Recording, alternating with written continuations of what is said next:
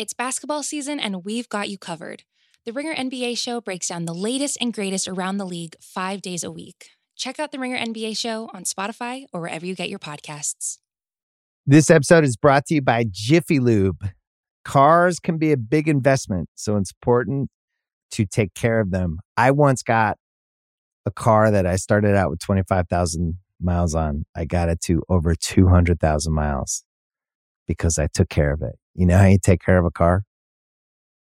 You take care of the maintenance, the oil, the brakes, all that stuff. And if you don't, you can have a car just completely fall apart.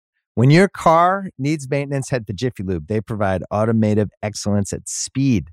Get your oil change, brakes checked, tons of other multi-care services. It's all done by expertly trained technicians who actually care about taking care of you and your car.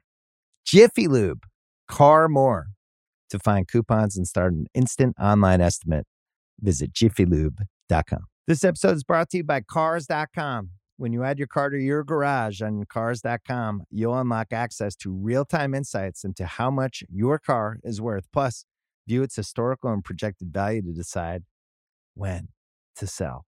So when the time is right, you can secure an instant offer from a local dealership or sell it yourself on Cars.com. Start tracking your car's value with your garage on Cars.com. I'll take it as the top as long as you give me retweets, Musa. Exactly. So easily bought. Retweet me to your billion followers. So easily bought. Small price to pay, Musa. Okay. Yes. Oh, God.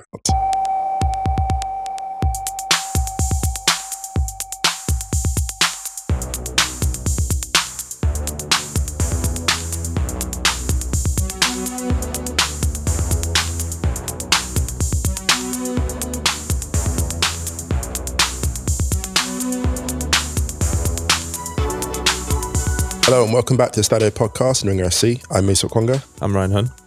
Ryan, how are you doing? I'm good, thanks, man. Sorry, I had some technical issues before. Many restarts. It's all good. Listen, what is life but many restarts until we get the final product? Just nice that it's me for a change. Not that I enjoyed it at all. I was just quite enjoying my coffee, catching up on some news. All good. So and there's me just being like, why won't you work? Why won't you work? No harm done. No harm done. The weather is glorious. It is. It is. Canadians will be delighted to hear that we will be no longer complaining about the cold. Yeah. Unless it drops into single figures at some point. I'm sure we can find some other Canadian content for the podcast. Well, we do actually. We've got plenty in the mailbag. Oh, great. Oh, wow. Okay.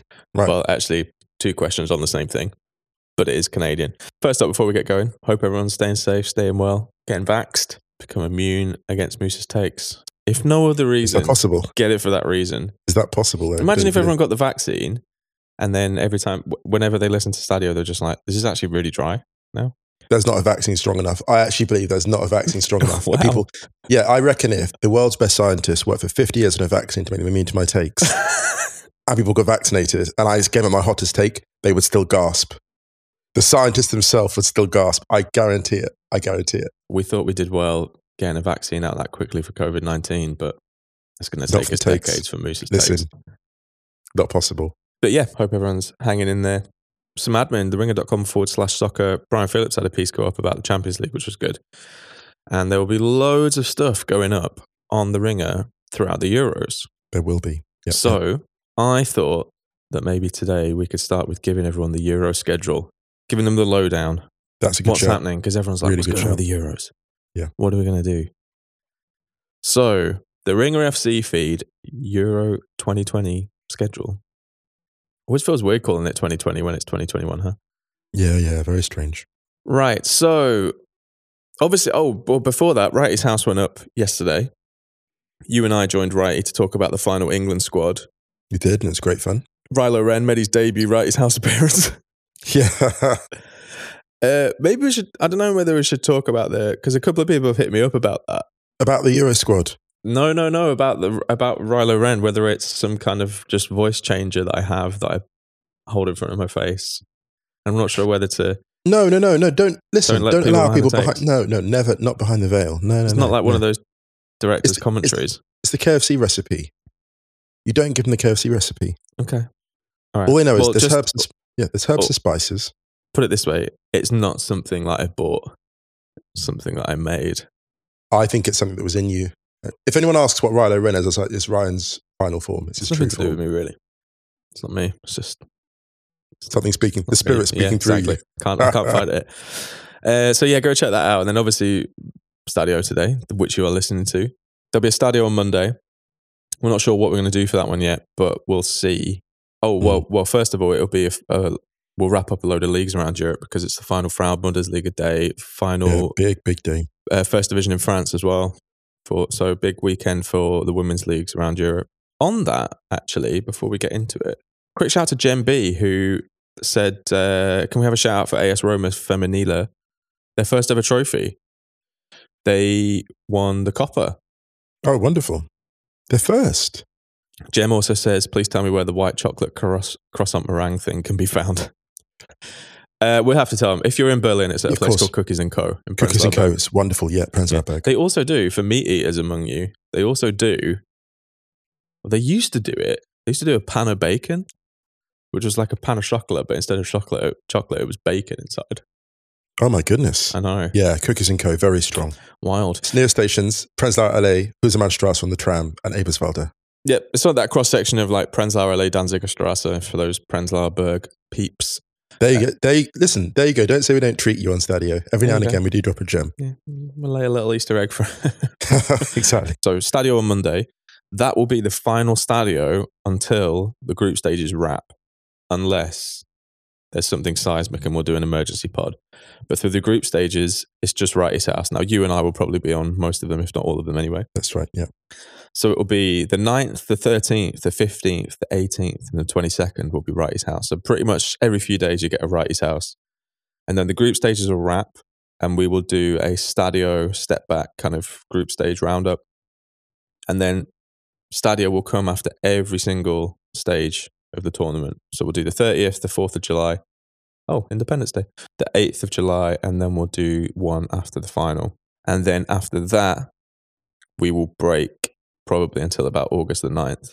So, yeah, plenty of podcasts through the Euros, but instead of going daily and just responding to absolutely everything, we thought we'd give ourselves the space, cover everything in a little bit more. Yep, sounds great. Context. And Wrighty stuff will be focused around the England team as well. So yeah, any other admin? Stadio Outros playlist on Spotify. Go check that if you like the outros we play out with each episode. Like I said, ringer.com/soccer. There'll be loads of pieces going up through the Euros as well. If you do listen to a podcast app that allows you to rate and review, please do so. Be very kind. And I think that's everything. Stadio on Twitter, at Stadio Football on Instagram. You could also check our website, stadio.football. We should have a new piece going up, actually. Sana Qureshi might be doing something on Carlo Ancelotti's departure from Everton. So today, we're going to do a mailbag, and we're going to do a predominantly non-football mailbag because we thought it might be quite fun to answer some stuff outside of... Give people a peek behind the curtain. The quote-unquote beautiful game. But before we do that, Carlo's gone. Should we maybe touch on a couple of bits? Carlo's gone. Carlo's gone to Everton. No, he hasn't. Carlo's left Everton to go back to Real Madrid. And I wrote a tweet about this saying I'm absolutely heartbroken. I'm not even an Everton fan. I can see why, because, well, Aaron Duran said we went from being catfished to being catfished. Oh, no, I don't think he catfished you. I don't think he did, but that's how it will feel. I don't think it is that. It isn't that, but that's how it feels because Ancelotti, marquee manager, someone with that gravitas, that experience, and you saw how Dominic Calvert-Lewin in particular learned under him. That learning curve doesn't happen as steeply under many other managers, maybe under a couple, but not many.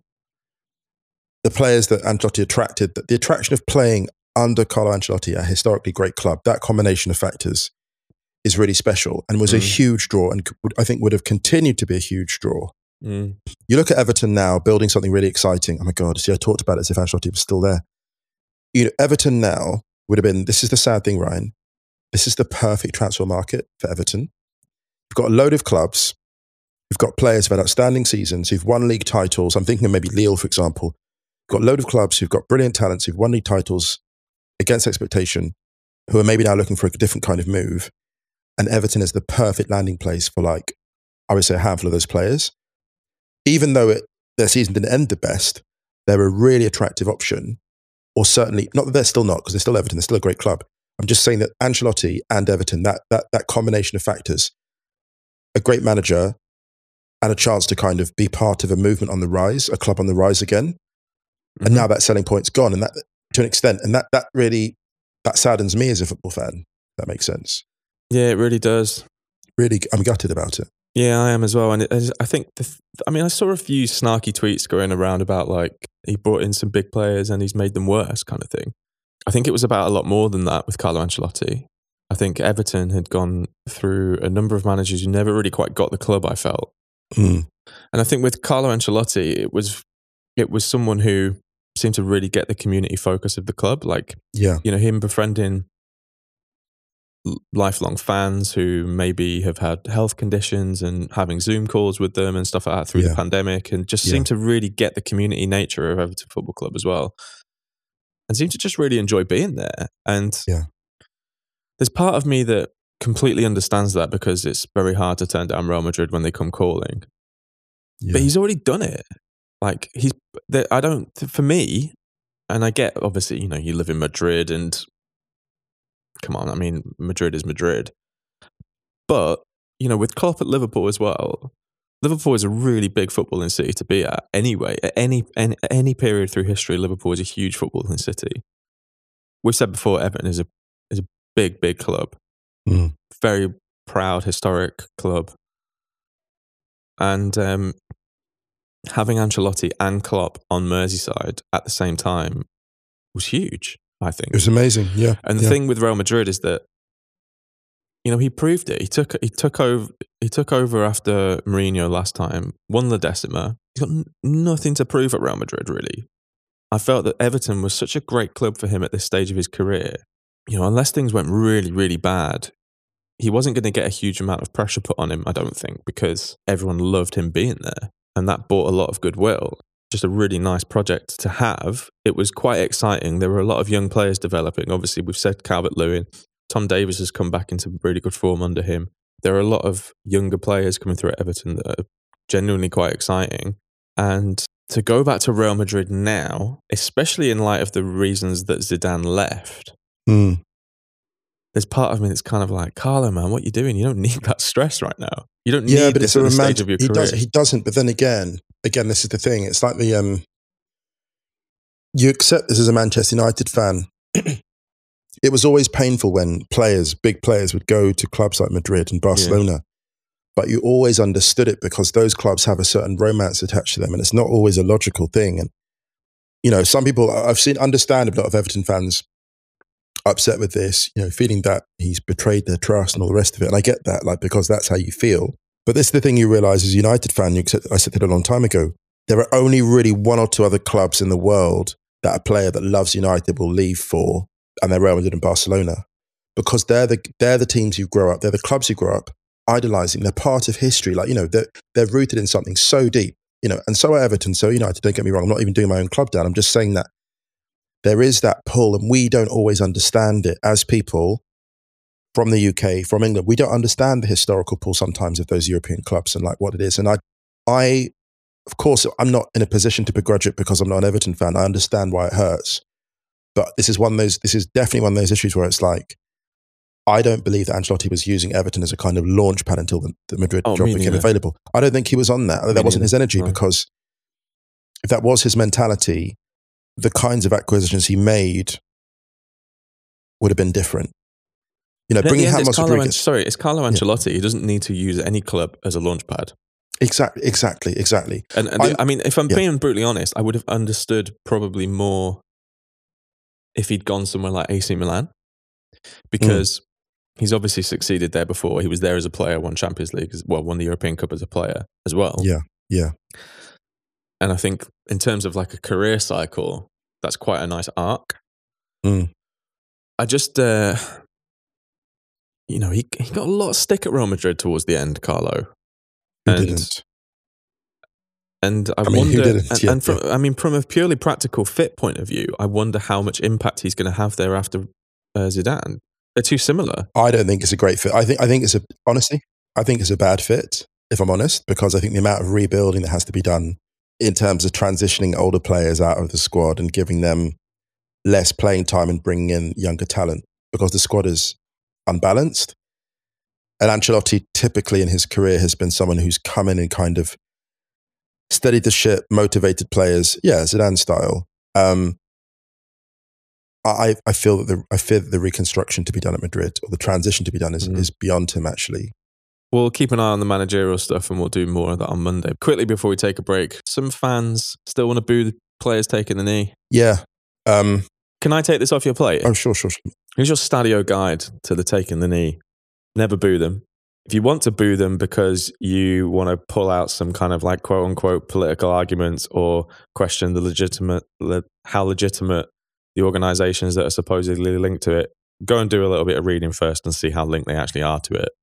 Go and do a little bit of reading about the player quotes, about why they do it. Until they decide to stop doing it, just support them. Ain't that deep? Amen. You don't have to debate everything, guys, because that legitimizes the argument of the other. Yeah. It ain't that deep. Yeah. Great piece by Daniel Story for those on Twitter. Daniel Story did a great piece for The Independent about this, which expresses my thoughts perfectly. Thank you to Daniel for saying the things that's often too exhausting for many black people to say. Thank you, Daniel. And if every journalist in that field was as insightful as Daniel's story, we wouldn't have a lot of these problems. But they're not. So yeah, thank you, Daniel, for educating people.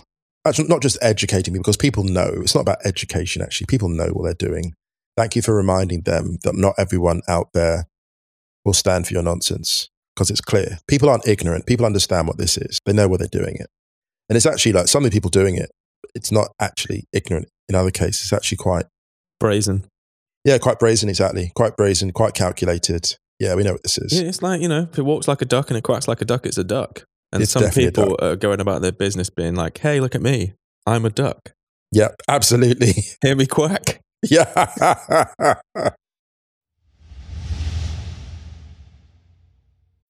This episode is brought to you by State Farm.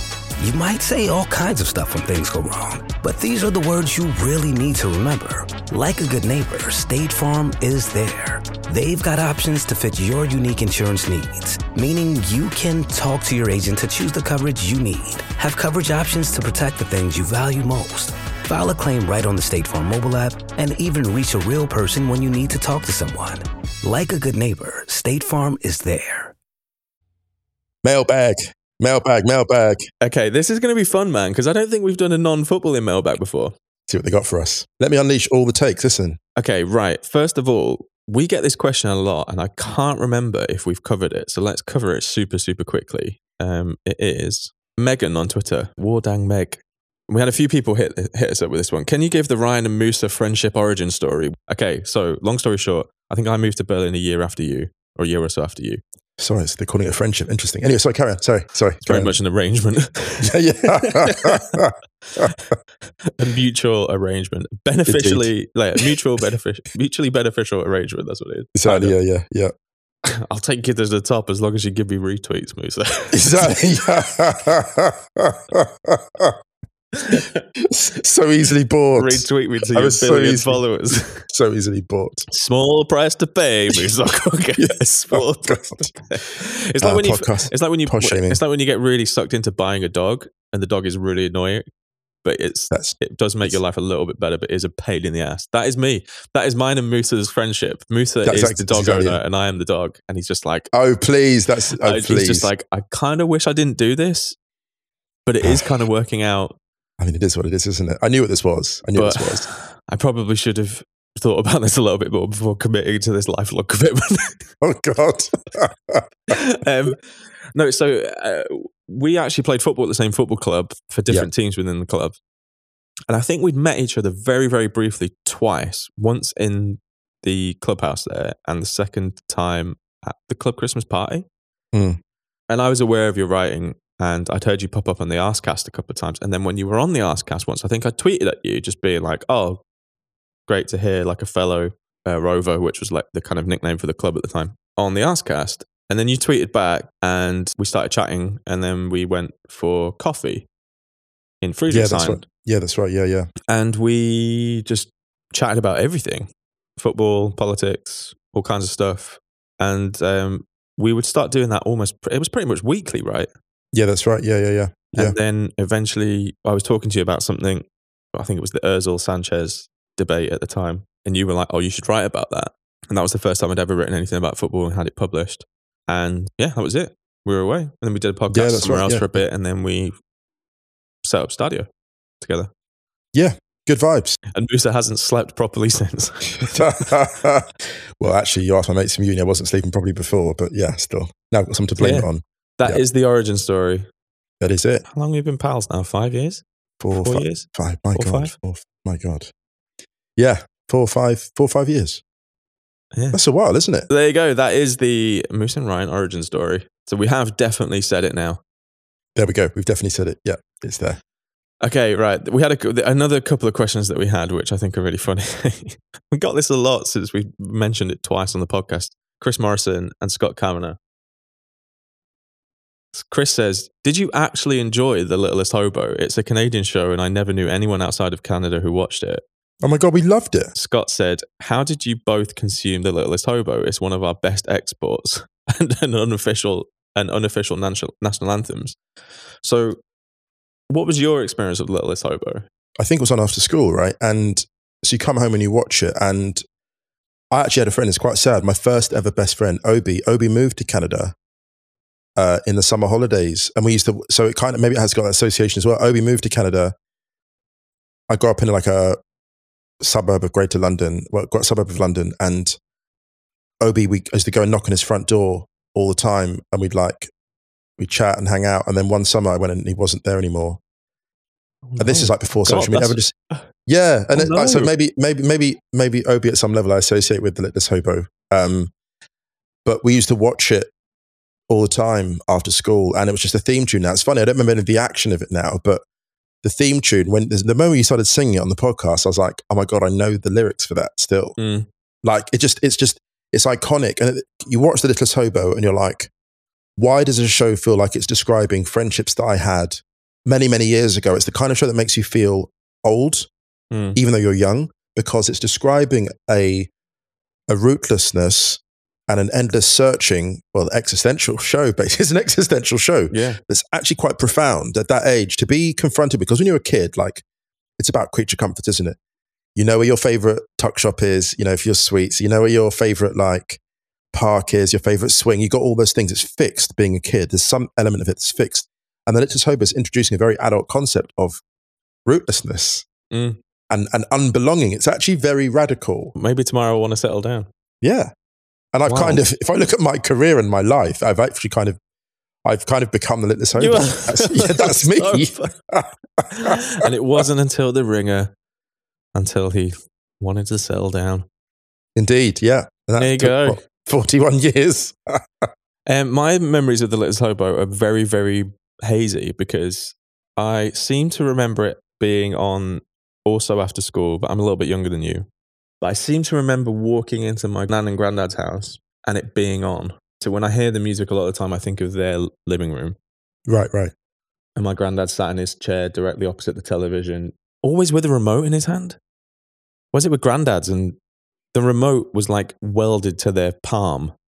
Yeah. It never left their hand. Right. It resurfaced again in 2000 and I think it was like 2010 or 11 when Dulux, the paint company that obviously had that incident with Tottenham Hotspur recently, they used it in an advert again. So the Dulux dog was running around and it was like the Littlest Hobo theme tune. And I think that's where it popped back up in people's memory. And a lot of people then discovered Littlest Hobo via that, like 10 years ago for a new generation. Yeah. So yeah, that's the Littlest Hobo. Moving on to, we've got loads of like film stuff. Go, great. Okay, so let's do this one from Owen Thorpe. Mogwai once scored a film that just followed Zidane through a game. Obviously, yeah, Zidane. What was that? Zidane, a modern portrait? Is that what it was called? What player and artist would you most like to see replicate this type of film? I think Radiohead and Iniesta. Ooh. Because I think they both occupy spaces as artists where the depth of the genius is not immediately apparent. And I think they'd bring each other out really, really well. And I think that actually the focus of the film, there'll be a lot of footage, of course, but there'll be a lot of Iniesta just like, you know, he went through that period of depression. and have him talking about the quiet moments, the difficult moments. And I think there'd be a really great feature you could do about the loneliness, the isolation of being the absolute peak player. And I'd like another one. I'd like to do a kind of a more dissonant one with Xavi, and then a kind of an artist that was, you wouldn't necessarily pair with him, to really just capture the cost. Maybe, Xavi and Amon Tobin, I think. I would love to capture Xavi, just like the in pitch, how frantic it was to play that midfield position with all the sound, all the light. And I think Amon Tobin would do an incredible job at really, for those who don't know Amon Tobin, sort of Brazilian artist, just like always ahead of his time. Yeah, Xavi and Amon Tobin. I'd like to go Italian, and I'd like to go further back. Well, in that kind of film, I'd like to go and do a load of the Derby della Madonninas when Sandro Mazzola and Gianni Rivera were playing against each other. Oh my goodness, amazing. So amazing. Mazzola, obviously part of the Grande Inter, but him and Rivera were like best pals, but playing for obviously the two Milan rivals. And I would like someone like either Gianfranco Rivaberi or Ennio Morricone to score it. That's incredible. So like proper Italian Western soundtrack, just with those two players. Because the Derbies are Westerns, yeah, brilliant. Yeah, brilliant. Maybe I might try and do a little, because we used to do those things, I used to do those things a couple of years ago where I would like chop bits of like highlights of football as to quote unquote better music. So we did like a Pogba and Prince one. So I might find like, see if there's any highlights and see if I can actually do one with like a Morricone thing or something. I love that. That's got me imagining it. That's got me like almost like HBO imagining it. Does that make sense? Well, I mean, this is something that I've wanted to do for ages. Like we actually, I mean, maybe we'll talk about it. Like when we planned Stadio originally, how Stadio, well, there was a question about this. So maybe we can move into that. We've got some more film stuff that we'll talk about. Let's go into it, This one from Mindy, who said, tips on starting out as a podcast / how it worked for you at the start. So when we started Stadio, I remember we were sat at my old apartment and we planned out 5 years. Maybe this is something we'll tease out a little bit, but you and I have been wanting to do a kind of like an online mentoring thing for a while, haven't we? That's right. Yeah. Which I think we'll try and roll out at some point next year, which will be available to a certain amount of young people who, this is something we've wanted to do from the beginning to help them, not help, but kind of share how we did it in various things. Because you and I have done various things throughout our careers. And I think with Stadio, it was very much like, even though it was a massively oversaturated market, we still felt that there was like a gap there. Yeah.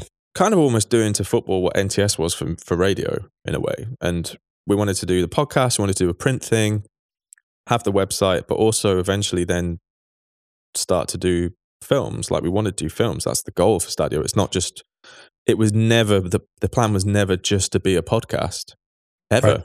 It was just supposed to be one part of it. And obviously with the pandemic and the restriction of travel and everything like that, it just meant that was the thing that grew the quickest. But in terms of starting out, it was very much like we sketched out how we wanted to do it. Yeah. And there was another question about this which kind of relates. And I think that I've said this to a few people who have asked me advice about this stuff before. And it was like, well, if you sketch out how you want it to look in 5 years' time, it really helps make decisions moving backwards. Or like when decisions come up or like choices come up in terms of like sponsorship things, like we knocked back a few sponsorship things because it didn't really fit. Doesn't fit with the plan, yeah. Set yourself really achievable goals quicker because it's really good to see those little goals being ticked off the list. So yeah, I suppose tips for starting out is just, there's nothing wrong with slow growth, I don't think, because I think if you build the foundations for what you want it to be, when it does grow, you still have that essence of... Well, look, actually, I suppose both our careers have been slow growth. And the thing about slow growth is that by the time people notice you, you're so established in what you're doing, not that you're stubborn, but you're so established in what you're doing, what you represent, that by the time people find you, you are a finished product. I mean, you definitely... Not fit. I mean, there's always room to evolve. I mean, because I transitioned into football quite late, so I think that I was still like a bit... I think most of the time when people saw you and I doing something together, everyone was like, oh yeah, I know Musa, but who the fuck is this guy?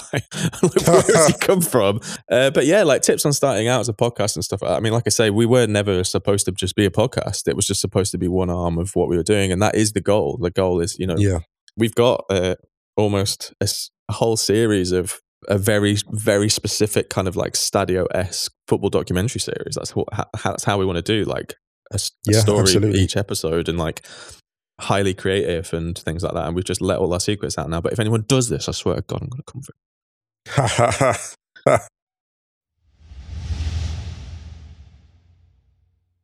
All right, let's get into some movie questions. Here you go. Super Co-op. What are your favorite movies, recent or all time? Spill your taste, please. They keep changing. Okay, so Yeah. Shawshank Redemption, Ooh. Magnolia, Oh. Raiders of the Lost Ark, Apocalypse Now, Redux, Avengers Infinity War. Is I really it? like it. Yeah, I think it's amazing. I think it's one of the movies when I was in the cinema. I think when I say favorite movies, I'm thinking about movies which when I saw them, my jaw dropped. Arrival as well. Really? Arrival's unbelievable. Yeah, Arrival's unbelievable. Contact. Yeah, I love sort of big sci-fi stuff and deep emotional dives, I guess. Yeah.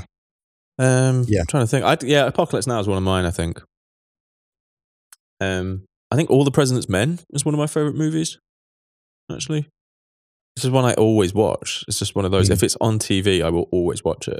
I mean, not that I watch TV, but for example, it's one that I always, if I'm scrolling through Netflix or whatever it's on Amazon Prime, I always stop a little bit on it and be like, oh, should I watch All the President's Men again? Jesus. Oh, God, this is so tough. I think The Dark Knight is one of my favorite movies ever, actually. This is my problem. You know, it's a problem. There's 1,000 movies I've forgotten. I've watched so much. Like The Dark Knight definitely is one of my favorites. My favorite of the 3 Batman movies. And also, it just completely changed superhero movies forever. Yeah, definitely. Wow, man, this is hard. Oh, do you know what? I think There Will Be Blood might be up there. Great shout. This is the problem, right? There's so many movies that people could be like, why didn't you mention X, Y, Z? And I'd be like, of course that's there. Of course. There's a ton of movies that I watch so much stuff. I think I forget sometimes how much, I think we both do. We consume an absolute ton of films. There's so many, man. So many. And also, I'm a big fan of like space in films, not like space as in the final frontier, as in like space. So for example, I was watching something recently. I think that was my issue with The Last Blade Runner, was that there was a moment in the score where Zimmer turns it into a kind of like an action movie 101 score. And I think what was really good about the rest of the movie was there was loads of space in the score. Like scores in movies are so important to me, for example. It can completely ruin a movie for me. Yeah. And I can't remember what movie I was watching recently, but it was just too much. It was too busy. Everything was too, and not in a kind of like not in an Uncut Gems kind of way, as in It's funny. I was exactly, didn't say funny, you know me too. I was going to say no, Uncut Gems. because that and that works. That works. Yeah. What was the other one that they did before with Robert Pattinson? Good Time. Their movies are like mad stressful, and it's part of the experience. I mean, if you get 1 Tricks Point Never like scoring your movies, it's not exactly going to be a breeze. No. But like, for example, recently I rewatched Dunkirk, and I think I'd watched it after like a really busy movie. And the thing that I loved about it so much was just the space, like the shot of it's one of my favorite movie shots ever, like ever is the full pan-in shot went from the beach of Tom Hardy's plane with the propeller off, where he's just gliding across. It's honestly, and it's just silence. It's honestly, I genuinely think it's one of the most like goosebump causing movie scenes ever. It's amazing. I'd love to write a really slow film. Yeah. There's that's funny because I'm just thinking of a friend of mine. There's a friend of mine who always laughs whenever I mention Road to Perdition in any context. I watched that last night. Sam Mendes' use of space in Road to Perdition is incredible. They stripped away a lot of dialogue because they wanted the cinematography to do the work. And I love those conscious choices in movies. Again, I would think of Eternal Sunshine of the Spotless Mind. Just a truly great movie. There's a really great movie that I watched a few years that was from ages ago. I think it won the Palme d'Or at Cannes, called Uncle Boom Me Who Can Recall His Past Lives. And it was really famed for its use of negative space. And almost like each shot was under-edited. It's not like an action movie. I mean, I love action movies, but I don't know. There's sometimes like in movies, like I've been watching loads of really old movies recently. I've been watching a load of old, like I watched Serpico a couple of weeks ago, like I mentioned. I've been watching a lot of old De Niro and Pacino movies recently, just because it's been so long. It's almost like they're back. There's been enough time now since I last watched Taxi Driver, for example, to watch it again. Or like I watched King of Comedy the other day, and it's like a super fucking strange movie. It's like one of the strangest ones that Scorsese's done, I think. Definitely one of the strangest characters De Niro's played. But like space is such an amazing thing in movies. Yeah, in movies and in music, actually. You know, this is a different conversation. Obviously, we haven't done a music podcast, and obviously, we're both big lovers of music. But yeah, the older I get, the more I look at contemplation. When I first started writing, I used to try and make everything busy, every sentence spectacular, but it's exhausting. And for the reader, not for the writer, but for the reader. And I look at like Martin Scorsese, what he did with The Irishman as a study of aging. If you just watch De Niro's character, unbelievable movie. If you just watch De Niro's character and look at him as a study of aging, that is as beautiful and precise a study of aging as I've seen in film. It's absolutely is exquisite. I think I genuinely think The Irishman is what is top 5 Scorsese movie. It's incredible it's for that. Unbelievable. Some people watch it for different things. I think people are watching it expecting a different type of movie, but I watched it and I was absolutely enthralled by it, Ryan. I could not. I was like, 3.5 hours, and my eyes were just like glued. Absorbed. Yeah. I was like, wow, this person. And this is around the time he was talking about the Marvel movies, wasn't he? Going, the Marvel movies are this and that. Then he drops The Irishman, and everyone's like, yeah, all right. This is what he's talking about. Yeah, all right, yeah, we get it. Yeah, fair play. This is what he's talking. He's not just trying to be. He's not trying to be unpleasant for the sake of it. He's talking about contemplation. Mm-hmm. And like, it's interesting because obviously the Marvel movies, which they're very enjoyable. They're based about a bunch of people running around, crash, bang, wallop, without really paying the consequences of their actions, because a lot of those people actually will be convicted for war crimes. Like, like they're basically, what they do to New York was a war crime. Yep. Yeah, they beat bad guys, but they're war criminals, right? And The Irishman is incredible because it's about the implications of assuming superpowers over a population, right? So The Irishman, basically, if you look at that as a story of like the aging superheroes, because in their own minds, they were gods and superheroes, like Jimmy Hoffa and Scorsese. They were superheroes, and you watch them decline in power and influence and respect and mobility. To be honest, actually, there's a movie I'd love to write. Is aging superheroes, actually. I'd love to write that movie. Yeah, instead of the origin stories, we need more retirement stories. Absolutely, yeah. All right, John Larkin, are Musa and Ryan PlayStation players? I am, you're not. I'm not, definitely not. I'm no good at those games. No, last game I played was actually, so the big ones that come out, like the long games or whatever, I usually leave until they go in the sale. Yeah. Games that don't age or date. So the most recent game I played was Red Dead 2. I got it about 2 months ago, and it was amazing. It was absolutely incredible. It might be the greatest game I've ever played. Was it like a shoot 'em up? It's basically like GTA, but in the year 1900 in the West.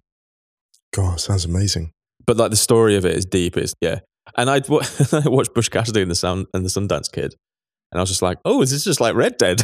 It's like, well, yeah, because I haven't watched a Western for so long. It's basically just playing it's like living a Western. It's amazing. Yeah. Okay, right.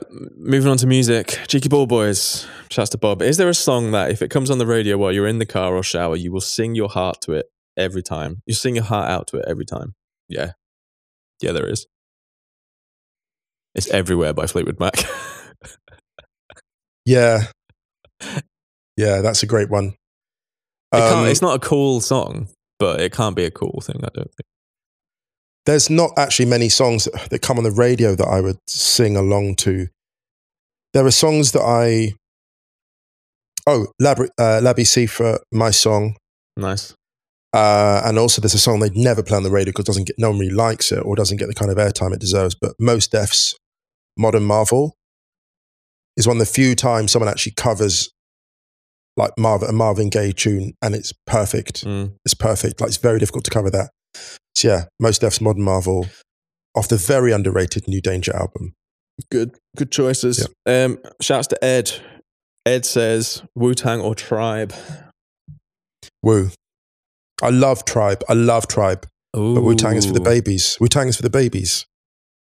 Do you know what? I think there's a really good argument here that I think Tribe are more consistent. No question. But I think the peak, the gap between the best of Wu-Tang and the worst of Wu-Tang is way wider than the best and worst of Tribe. Agreed. But I think the absolute top highs of Wu-Tang slightly, ever so slightly pick it. I adore both outfits, and I've never seen anything like Wu-Tang. I adore both outfits. I love Tribe. This is like a De Niro Pacino argument for me. The amount, put it this way, Wu-Tang are so rent-free in my head that I have a cousin, shout out to Dowdy out in Seattle. Dowdy and I would actually greet each other with an email. We went back in the day when we used emails for WhatsApp. I'd email him about something, and it'd be a Wu-Tang lyric in the opening line of the email, and he'd reply to the email with the next line from Wu-Tang. Like we just swap email, Wu-Tang verses. It's just such a part of, I used to be able to, there were entire albums on You Off by Heart from Wu-Tang, entire albums. And I'd use them in debates, essays, reasoning. They were the most brilliant of all the rappers I listened to. Wu-Tang were the best. There's an amazing, they do the mystery of chess boxing. They were the best at expressing societal themes in 2 lines. So they were talking about the death penalty in the mystery of chess boxing. They were like, homicide is illegal and death is the penalty. What justifies the homicide when he dies in his own iniquity? Basically going like, if you kill someone with the electric chair, you've committed another homicide. Yeah, exactly. Like, what are you doing? And I was like, how has a rapper, basically, who they denigrated, like working class black person, denigrated by the whole society, has explained the death penalty and its paradox better than any constitutional legal theorist I've ever heard. Like, and I would quote that to people and they'd be like, oh, that's Wu-Tang. I was like, yeah, that's Wu-Tang. Speaking of kind of poetry, we had a thing from Ryan Titeman said, what's your favorite poets? William Blake. It's hard to argue with Blake, huh? William Blake was like, they just thought he was a slightly eccentric engraver. Right? And they're like, oh, this guy, he was like a goat. This guy wrote poetry as well. Oh, I don't know. I really like, William. It's hard to argue with William Blake, isn't it? Blake, and everyone gets annoyed with me when I say this. Oh my God, what a cliche. And I say, oh, Dante's Inferno is one of the most stunning pieces of poetry I've ever read. They're like, oh, Dante's unoriginal. I'm like, Dante. Like, is it too basic of me to say Plath? No. Plath's craft, was it the thin people she did about the generation post-war? They always were the thin people. There's something, I don't know, there's something just like, like occasionally if you're just sat around and you just like pick up a Plath book and you just go to any page and there will be like 8 lines. Plath's craft was unparalleled. Astonishing writer. Matt Pennington, favorite activities away from football / writing that you do? I started to like buy books on things that I just want to know more about. Like I've been getting really into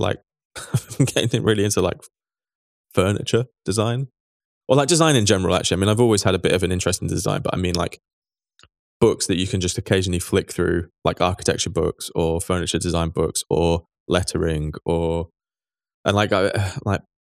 it's a bit of a cliche as well, but like learning a little bit more about types of plants, just because I like plants, but I've realized I don't actually really know much about them, so I've, over the last year or so, I've been just picking up the odd book every now and again that you can just, like a reference book really, like a hardback, one of those things, not an actual book that you're going to read for entertainment, but just, maybe that's a sign of getting old. It's like, go fetch the plant book.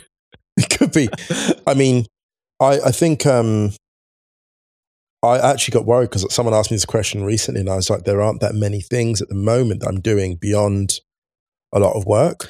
But I think like music and movies and stuff like that as well. Like we've covered movies and music, obviously. But to be honest with you, if I'm honest with you, one of the things I love doing, I just put on an album that I'm obsessed with, and then I go for like a really long wander. Yeah, for like 2-3 hours for 2-3 hours at a time. And someone said to me a long time ago, they're like, "Oh, why don't you get a bike? You're always walking." And I said, "Because I'm not in a hurry. I'm not in a hurry." And I've always been that person that's like taken the longer contemplative walk. So yeah, a good album and a huge walk. That's my happy place, to be honest. Nice. I reckon we're good, huh? Yeah, let's do. Thanks to everyone who submitted questions. Sorry we couldn't get to all of them, but I hope you enjoyed a little wander off the footballing path.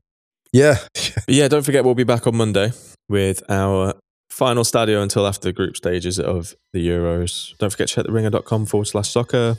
Check Stadio on Twitter, Stadio Football on Instagram. Stadio Outros playlist on Spotify. Search for Stadio Outros. We're playing out on Courage by Talking Drums. Anything you want to add, Musa, before we bounce? No, I'm good. No agendas. Lovely. Nothing to push. No artificial additives. Lovely. Nothing. Have a lovely weekend, everyone. Much love, and we'll be back on Monday. See you then.